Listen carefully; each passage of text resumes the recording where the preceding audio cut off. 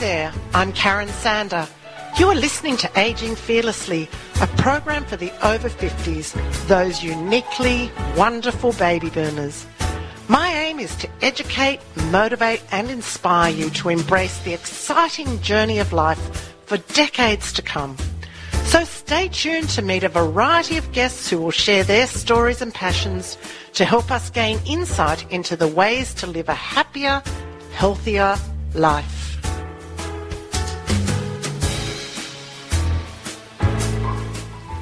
Well, welcome everyone to the Aging Fearlessly program today. There's so much concern about the environment. It's on people's mind all the time. They worry about climate change and making our world sustainable. So my guest today is an expert in the field, and hence the reason I invited her to join me on the program. So welcome, Helen Millicer. Thank you very much, Karen. Pleased to be here. It's really exciting to have you here because we hear on the news so many people talking about the concerns of our environment, how we survive. Is there climate change? Isn't there climate change? I want you to shed some light on this for us today. But firstly, tell us a bit about what you do.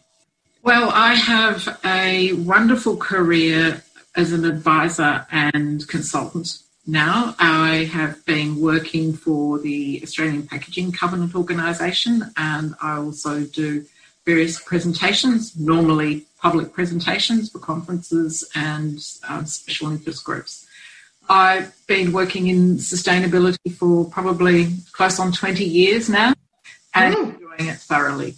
The reason I enjoy it is because it is continually evolving and it's a very positive, proactive space, and I'd rather be in the middle of it than trying to or rant and rave from the sidelines like my brother or others who yell at the television. So I am in a very fortunate position in my life to be working in something that gives me incredible satisfaction to know that I'm helping make a difference. I came to working in sustainability fairly late in my life. Well, no, I should say I worked for 10 years working in the arts, organising concerts, festivals, running training for arts people, whether they were writers or whomever, to help them get ahead, to run a business, to make a living. And I made the decision to move into sustainability because I felt that it was a place where I could make a bigger difference to the future directions of Australia. The two things are miles apart. You would think so, but and certainly I was trained to be a curator and organise exhibitions and so forth. That was my job. But I should say that I've always had more than one string to my bow.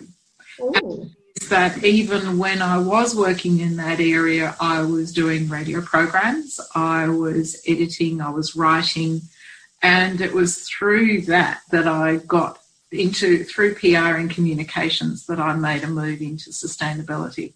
So while I have no qualifications as a chemical engineer or a hydrologist or a chemical scientist, I nevertheless translate complex information into simple, plain English for people. And I think if you're a reasonable communicator, you can move across into a wide range of areas. So I made the transition fairly seamlessly back in over a couple of years and have never looked back whatsoever, Karen.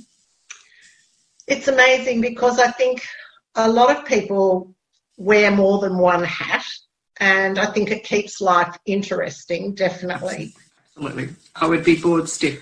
And so in terms of answering your question, what do? I provide advice and encouragement. I encourage businesses and governments to adopt systemic change. So I had a wonderful job just last year where I worked on contract with the Victorian government, and amongst many things, I helped them introduce what I think is the most effective ban and phase out of lightweight plastic bags in the country. And I'm now working for the Australian Packaging Covenant Organisation, helping them and Australia move to a more sustainable packaging overall, considering the carbon footprint, what resources we use, and really trying to make a fundamental shift to our whole packaging future. Well, packaging, and I heard I'm not going to name a name, but a rather large business is about to go into more cardboard style packaging, and it's one of those businesses, it's grocery, but you go in and you see so much in plastic. And even if you pick up your fruit and veg and put it into a bag, I don't usually use the plastic bag to put lemons in. I just throw them into the trolley. But then you go and buy something else and it's wrapped in plastic, and it drives me nuts. And I think, how do you avoid this other than boycotting and not buying it? Well, that's right, because not everything can be sold loose. So when you can, do avoid the packaging entirely, whatever it is made of. And the brand owner will have made a decision on the basis of what's called a life cycle assessment, what sort of packaging is best. And sometimes it is appropriate to include packaging because it needs to be transported and arrive at the customer appropriately. It's the best way to actually keep it for an extended period of time, such as some meats, for example. So sometimes it's essential to have that. But yes, we do need to make a fundamental shift to use and be far more sustainable, using less, more wisely, recycling, reusing it far more. And that applies to furniture, it applies to our cars, it applies to the clothes, what we wear, it applies in a whole wide range of contexts, Karen. And that's where we have to get to, because frankly, our lives are not sustainable at the moment. We are an incredibly high consuming society with an enormous amount of material going to landfill that has taken years, if not millennia, to be produced. And we have disposed of it so quickly without a second thought. And that is, we're only on one planet. There is no other planet to go to. While they might have NASA missions and so forth occasionally to Mars, that's not going to happen for an incredibly long time. And so there's no get out of jail clause for us in terms of how we lead our lives. And if you went round, Helen, and did an audit of, walking around the shops, and not just supermarkets or, if you go to restaurants and order takeaway, in a lot of cases, the takeaway comes in plastic containers. And sometimes it's even wrapped in plastic over the plastic containers. We all know that it's not the way to go, but then how do you change it? If you want to order a takeaway and that's how it comes, do you not go and order the takeaway? It sort of plays on my mind. Perhaps takeaways, they're the most obvious example, but then again, that's just packaging. But then if we take, for example, people and their mobile phones, we are moving to a more digital world. So reducing the amount of paper we consume. We are, by doing online communications like this now, we don't have to travel into a studio. Yeah. There's less travel in a car. There's less carbon emissions as a result of that. When I used to do radio shows, we used to do reel-to-reel tape recording. Yeah. So for every single interview, it used to be, a plastic reel-to-reel tape that I would splice and then I'd have to store somewhere. So we are moving to a lighter economy in that respect. But we have a marketing and whether it's government stimulus packages, it's all based around consumption, not around quality. And so we have to do a fundamental reset. So yes, you can give the example of takeaway, when of course it would be far better if we had durable take-back containers. So you went to the shop and they gave you something, or you took it and you got it back in the container that you gave it. So there are closed loop packaging alternatives that we can do. But then again, it's everything, like mobile phone. This mobile phone is now 3 years old. I'm still perfectly happy with it. It doesn't need a change. I'm sitting looking at you on a laptop that's 3 years old. It doesn't need a change. Yeah. Change the battery and give an upgrade. We need to move to reuse and repair away from high consumption of disposable items. And that's the same with our clothing. So we get our zip repaired if we need to repair our zip. We go and get our glasses repaired. We get new lenses in the same glasses if we can. The sorts of initiatives that we must move to. And again, how we demolish buildings, how we rebuild buildings. There's so much we need to do. So many of our financial incentives are based around maximum consumption over longevity and repair. Yeah. You know, you talk about repairing shoes. I'm a big repairer of shoes. Like, I had a pair of shoes once, and this is a sad tale, but many years ago I had a really close friend who lived in Canada, and she had an MS, and she gave me a pair of her shoes because we got wet one day. I was wheeling her in her wheelchair, and she said, oh, look, you need to take my shoes and wear them. I can't wear them anymore. And, you know, those shoes I recycled for 10 years. And my bootmaker used to say, Karen, I can't fix them again. And I go, yeah, you can, because I'm walking for Rachel.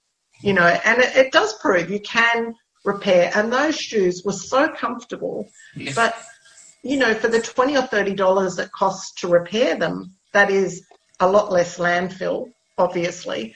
And, you know, it's just not. At the moment, the way things are, Karen, we are one of the most highly consumptive societies in the world in Australia. Really? We are. We have one of the highest landfill rates of disposal to landfill. We are amongst the top in terms of carbon emissions per capita. We are appalling, really. So we've got a long way to go. So we can look at it another way and say we've got plenty of opportunity for improvement, and that's the way I prefer to say it. The challenge is, in a way, that we are still a early settler, you know, explorer mentality of vast open spaces, unbounded opportunity, don't have to worry about the consequences. If we were in some countries in Europe where space is a premium and they value the land because that's where for generations they have grown up and lived, they would know that that's all they is and what they have to look for.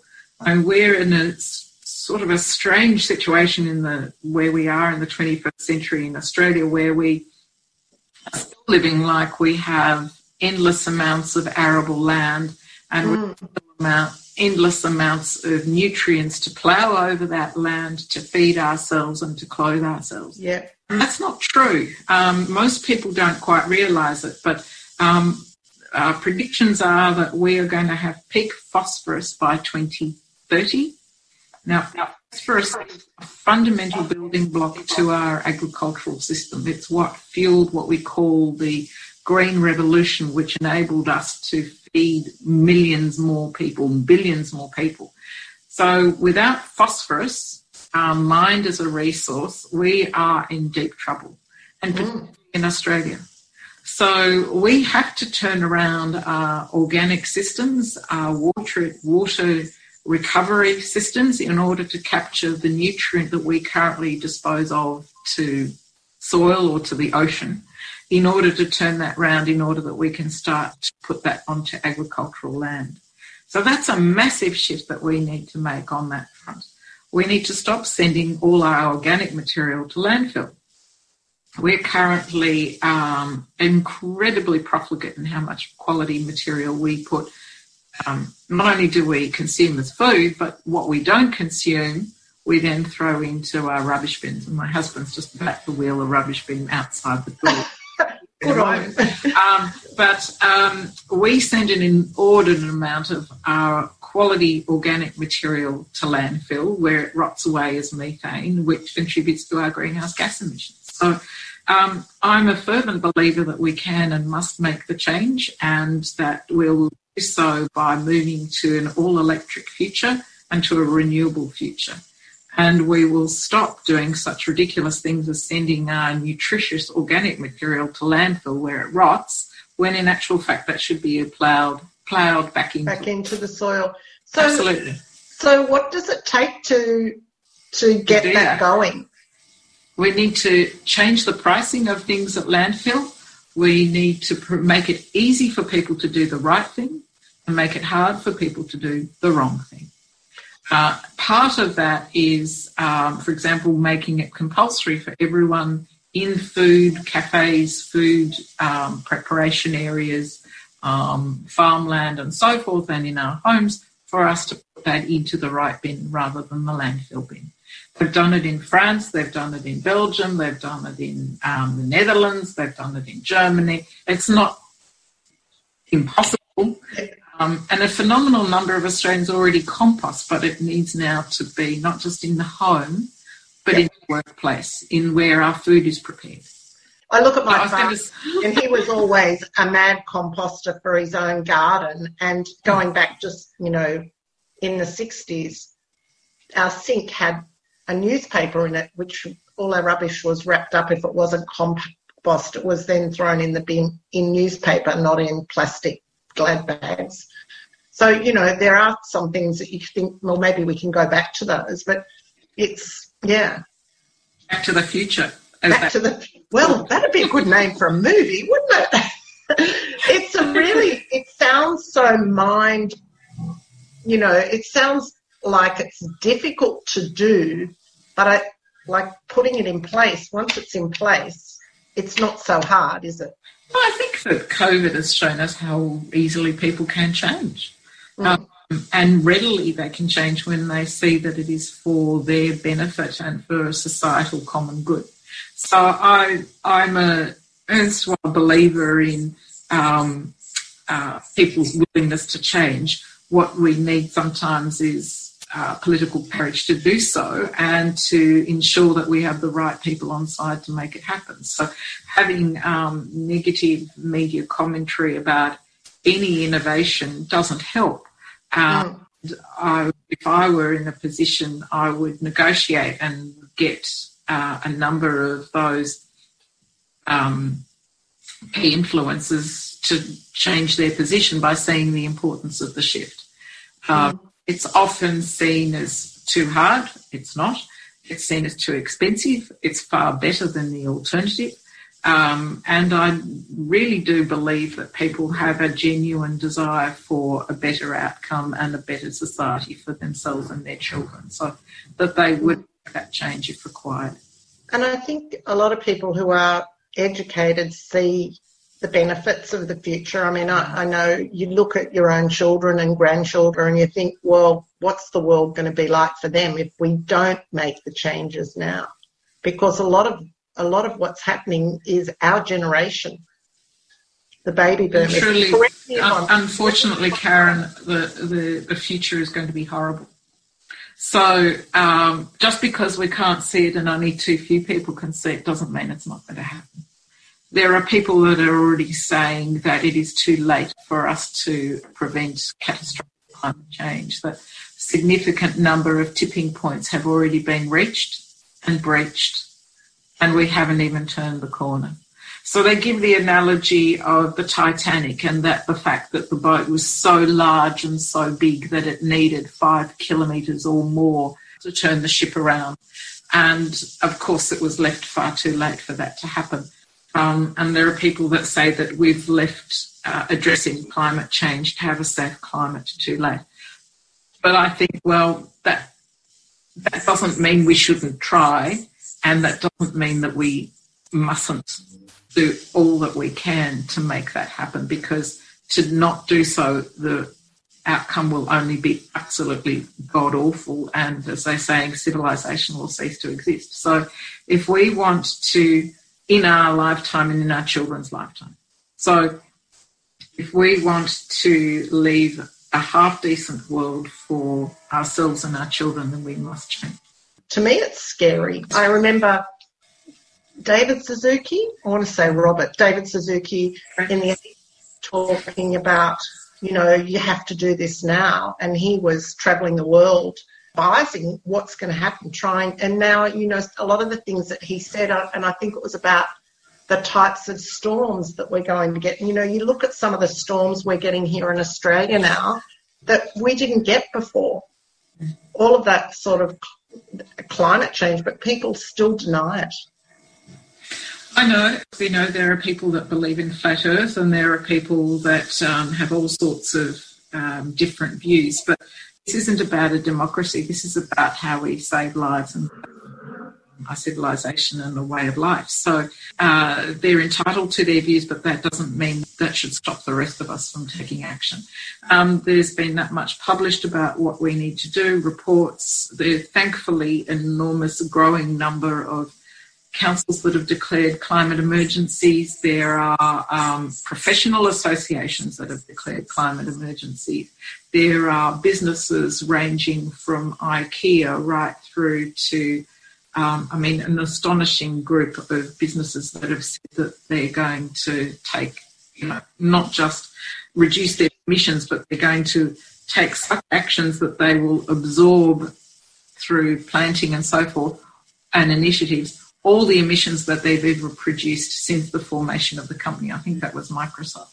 So you have to take your hats off to that and think, well, that is outstanding leadership. We need more of that in Australia and other countries around the world. And it's hard. You don't care where your electrons come from, whether they are renewable or what have you, so long as they keep your lights on. So why on earth are we making such a song and dance about it when we know that it really is inevitable and it must be done? So, yes, we need to keep the jobs for people, but they can transition just the same as I did or anyone else in transitioning where they work and what they do. So there's some of the, what's the expression, when the gold ran out, it's not like people just up-stumped and moved. And that's the sort of things we have to do because, yes, our country is running out of water. The storms are getting worse. What they're calling weird weather is only going to get more significant. And the weather we are seeing now is as a result of the emissions that we have released for the last 40 plus years. So if you think what we're seeing now, think what next year is going to be and how that's been accumulated over time. So having renewable power, going off gas, having electric transport, moving across to, removing methane from landfills. They're all very easy things to do. We know exactly how to do all of that. And want governments and businesses and communities to enable it to happen. You are the chair of the Churchill Trust. Tell us a bit about the Churchill Trust and the scholarship that you applied for. Yes, Karen. So I was successful in winning a Churchill Scholarship back in 2017 to travel in 2018 to investigate how Europe was transitioning to a circular economy. And my focus was specifically on plastics because it was an area that I knew reasonably well and I knew it was a hot topic and perhaps one of the most significant issues that needed to be addressed. So I was successful in winning that Churchill Scholarship and came back just so enthused and inspired by gutsy leadership and what governments and businesses and associations were doing. It was just mind-bogglingly brilliant. And I learned so much from that experience. And so I've been very fortunate that this year I was asked to chair the selection panel for the Churchill Trust for Victoria that awarded me that scholarship 3 years ago. And so now we're assessing applications from people who want to go and do similar to myself and bring expertise and knowledge back to Australia. It's going to be interesting, obviously, with COVID and how people are going to be able to travel. It's going to be a little bit difficult, but hopefully, we'll see how that all transpires. So, yes, I'm an avid change maker, I guess, and, to be able to see leaders emerging and how I can support them is a wonderful thing indeed, Karen. Is there any particular countries, and you may have mentioned them earlier, in Europe that really stood out as to making a big difference in the plastics area? I think I would have to single out the Netherlands for their strategic approach. They are so different in their country to us. They are a tiny country. Half their land, I think, is below sea level. So they live with the reality of the impact of climate change. that as the sea level is rising relative to their land, they are in an increased danger of being wiped out. It's astonishing.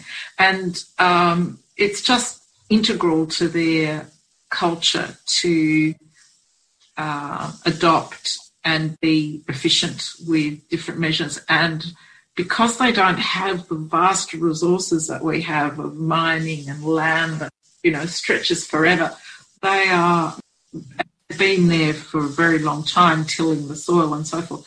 They don't waste it much at all. So all their organic material goes to become compost to go onto land. Because they recognise the importance of maintaining good soil and feeding their population. And in fact, they're actually a net exporter of food. They are so good at it.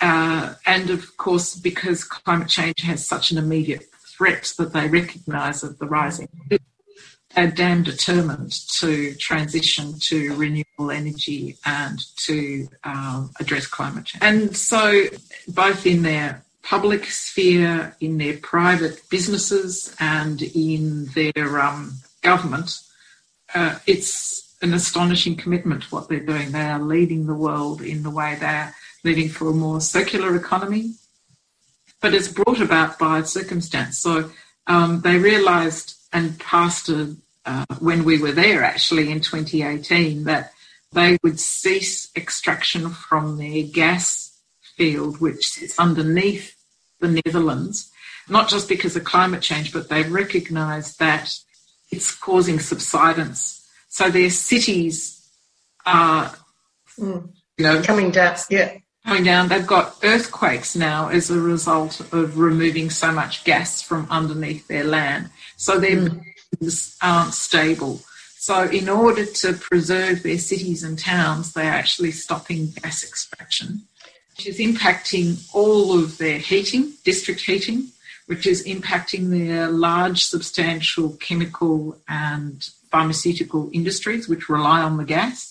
So it's a revolution in terms of their having to rethink what they do, what they manufacture, their society and so forth, which they've had to come to grips with. How are they managing to, or are they managing to influence other countries or to take similar action? Well, because they're not a large, rich resource country like we are, they are exporting their knowledge. So they established a Netherlands Export Bureau, if you want to call it that, where they are travelling the world talking about circular economy. And they are using their businesses that have come from the Netherlands, such as Rabobank, to go into other countries to talk up how to be more sustainable. And that's part of the Netherlands business model. So they see this as part of their way forward and their competitive advantage. Helen, can you just explain circular economy? I know it's probably just as it sounds, but can you put it in simple terms? Sure. So a circular economy isn't a linear one.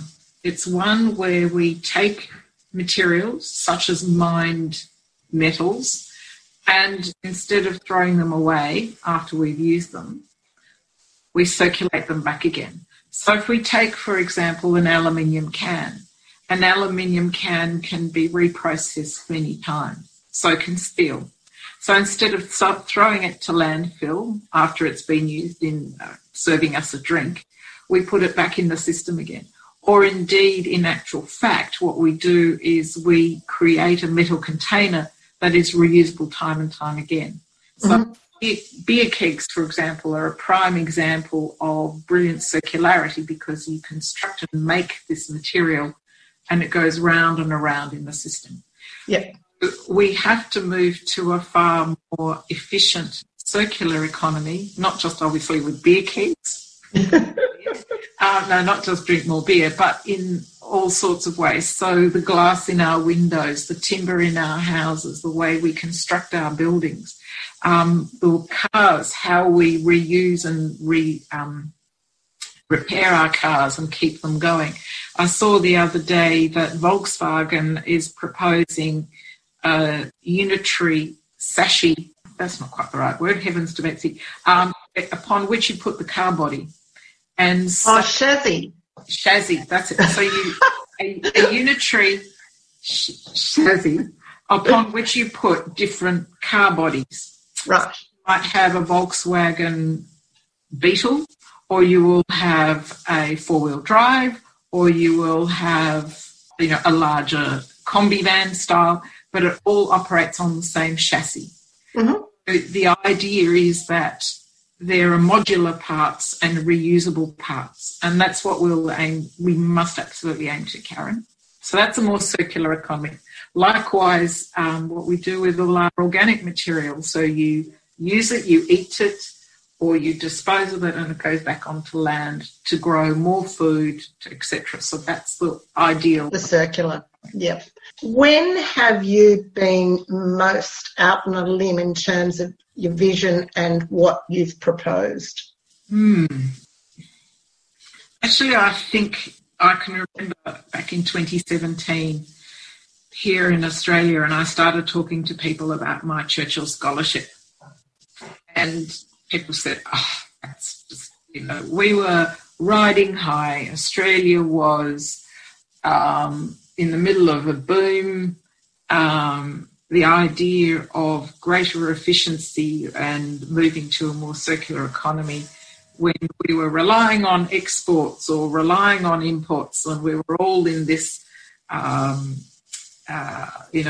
continuous growth mode, seemed really quite absurd to people. But if you can see the overall trend that we must, whether it's phosphate or carbon, for example, be far more efficient, I thought, no, the model has to change. And so that's when I started telling people that I think we needed to make change in Australia. And I had a couple of people who were fairly senior in government who said, don't be ridiculous, Helen, that's just nonsense. We export to Asia and China so much of our plastics, paper and metals, everything is fine. We don't have to worry about what happens with our packaging alone. We don't need to worry about recycling and car parts or anything like that, go away. And sure enough, within a few months of that, China announced that it was going to ban the import of unsorted recyclables. Oh, yes, I remember that. That's right. And pardon me, I don't know if this is, but the shit hit the fan.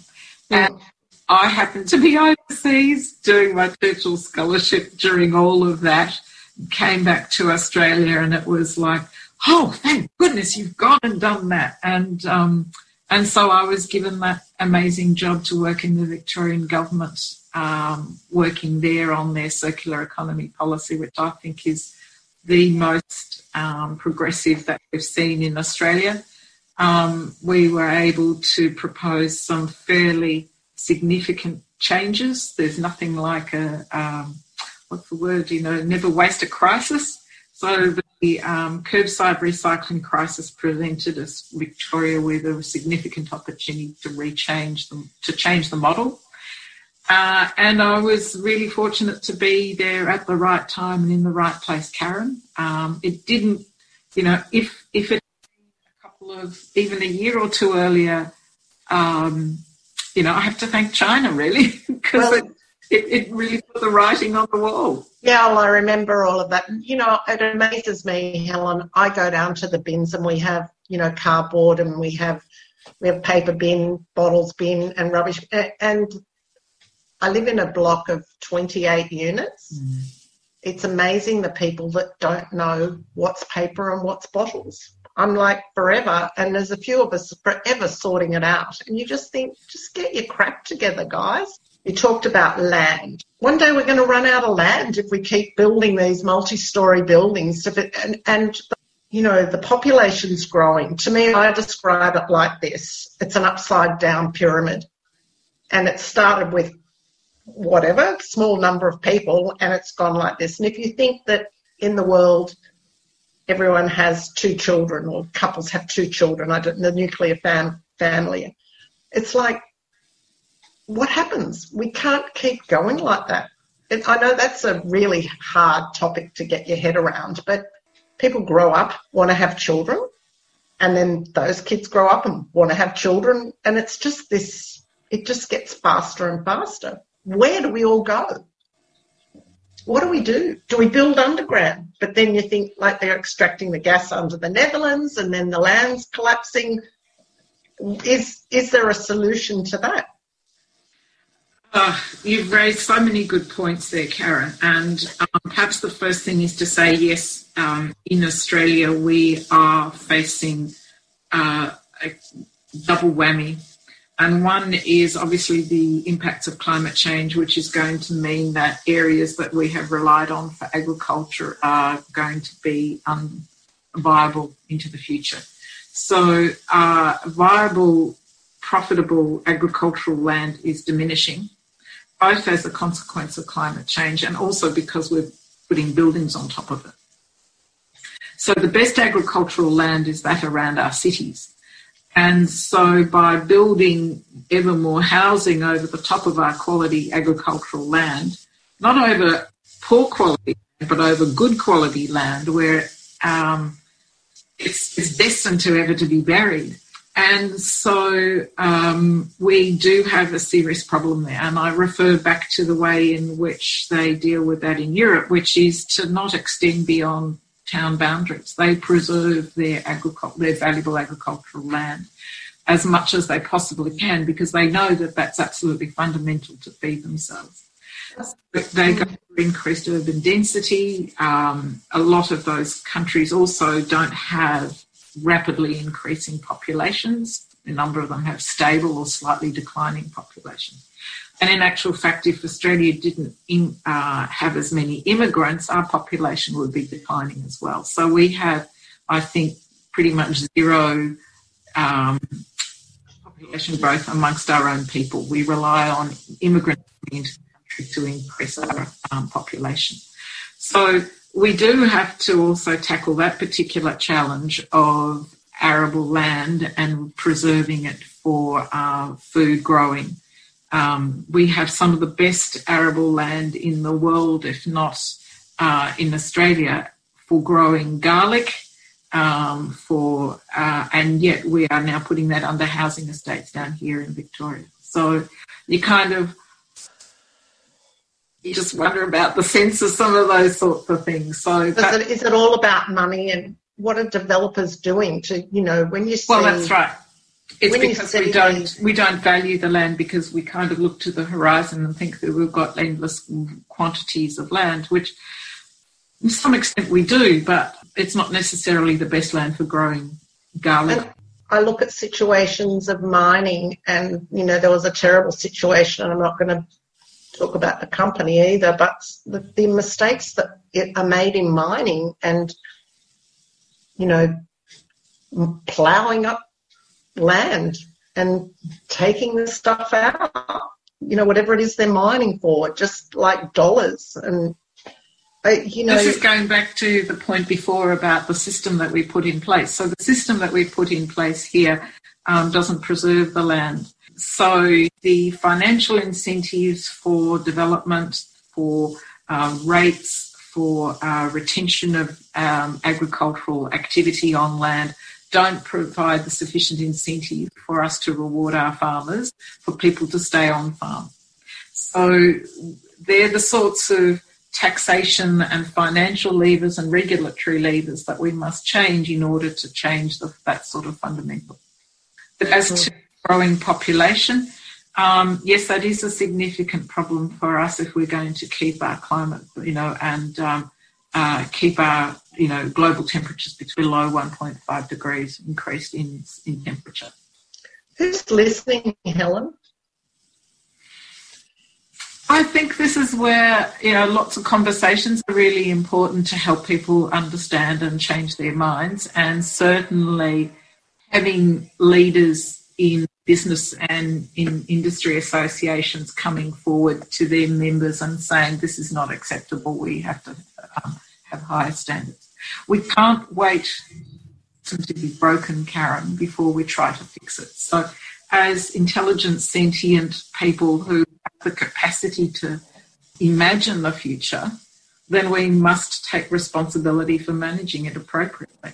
And that's why, I was so delighted for you to invite me to come onto your show, because the more we have these conversations and the more people think, oh, yes, that's okay, I can improve the draft proofing in my house, I can make the house more comfortable and affordable and lower my bills at the same time. And maybe there's someone who's listening who works in local government who will help put in place a program to make it easy for people like yourself to be able to do that.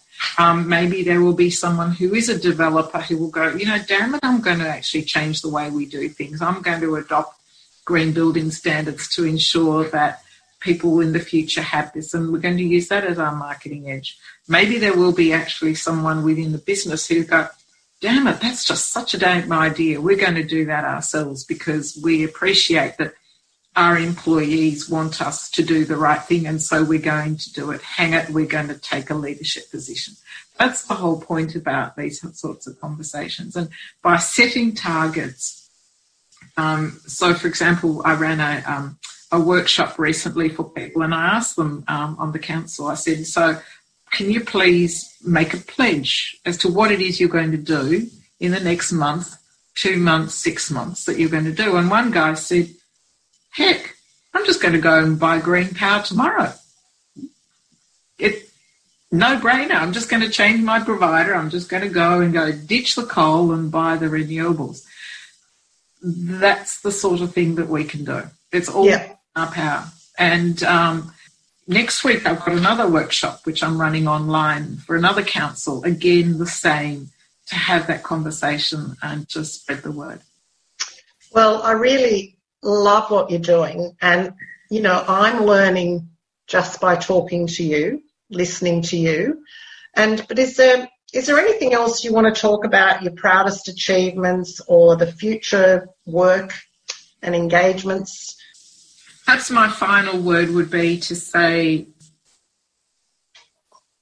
living life with a purpose is a magnificent thing, and to know that what you're doing is actually making a difference to the world is so important. Mm-hmm. And I would encourage any of your listeners to look at their lives and what they're planning to do for the next year and reflect on what can they do that actually is going to make the world a better place. Yeah. Not with greater consumption, not with but actually going to make a substantive difference to their lives and those around them. And whether that's doing a course on how to live a more sustainable life, whether they're going to set themselves targets for reducing their greenhouse gas emissions, whether they're going to pledge that their next car or next bicycle or whatever, or motorbike is going to be electric. Let's, live like we love this planet and do what we can to make it happen. So I'm very fortunate in my life. I've pivoted to do that, and I have never looked back, Karen. It keeps me going every day, and I'm always thrilled to share and enthuse and support and inspire other people to do the same. Perhaps you could share some information with me, just some dot points on what people can do, and I can put that out through my social media, and I can even put it on my website, because I think there are people trying to make a difference, and I know many people where I live that are trying to make a difference and are very conscious of making a difference. And they ride around on old bikes that are recycled, and I do hang out with a community of people that are very considerate of the environment and the ocean, particularly the ocean. But yeah, I'd love to share some good information. So if you've got 10 dot points, we'll just, I'd love to share those with you, with my listeners. And yeah. As I say, we particularly for those of us that are in work, we can do it at home. And we can do it in our workplace. We can encourage our work colleagues. We can encourage people who are our customers. We can encourage people who are our suppliers to make the change. we are all agents of change. It's a question of what change do we want to create, whether it's a more sustainable one or one that's less sustainable. So it's just a question of changing our mindset and going every day or in every way or every week, or, I'm going to set targets for, some people have targets about how much they're going to save in their budget. Some people say, well, my plan for next year is to travel to X. Why not have a plan about how to be more sustainable alongside that? So that people say, next year I'm going to ensure that by this time next year I've gone and got myself an electric motorbike. Maybe what we can do is actually put out a little goal-setting question and a page, download the page and say, what are you going to do next year to make your living, your home, a more environmentally friendly, place? Make your life more, make what you're doing adding to our sustainability. Yeah. Helen, honestly, congratulations on all you do. I've absolutely loved talking to you today. It's so good. And I know that this is going to really appeal to people to hear what you have to say, and keep on making a difference. If we can ever do anything to help you, let us know. If you want to come on here again and have another chat when you've something great's going on, please just come on and have a chat. I've got a couple of projects in the pipeline, so that would be good, actually. Well, when those projects are ready, you know how to find me. Yes, I love it. One of the wonderful things about life is you can pivot as many times as you want, and I think that's awesome. And hopefully a few people start to pivot and help people like yourself with our climate change issues and sustainability and a circular economy. So, Helen, thank you so much again. And, all right. I've loved chatting to you. Goodbye, and thank you very much for your time, Karen, and your listeners. Cheers. Bye. Cheers. So this is it for today's program. It's time to say cheerio to the wonderful Northern Beaches community. Join me next week for another episode of Aging Fearlessly. And now for a song written by Nick Howard, especially for the listeners. This is Karen Sander. Have a fantastic week. And remember, aging is inevitable and growing old is a choice. The sun is shining bright outside. There's a sparkle in your eye. It's not all 9 to 5. It's a wonderful life. Let's go and climb mountains high. Swim across oceans wide.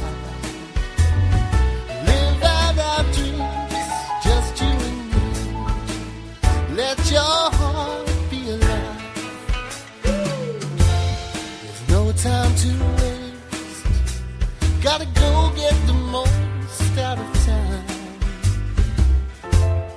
Don't be afraid. Like this treasure that you've got to find. Baby, don't be shy. Let's go and take that ride. Taste the sweet and the spice, everything nice. Let your heart be alive, baby. Just let your heart come alive, honey. Let your heart be alive.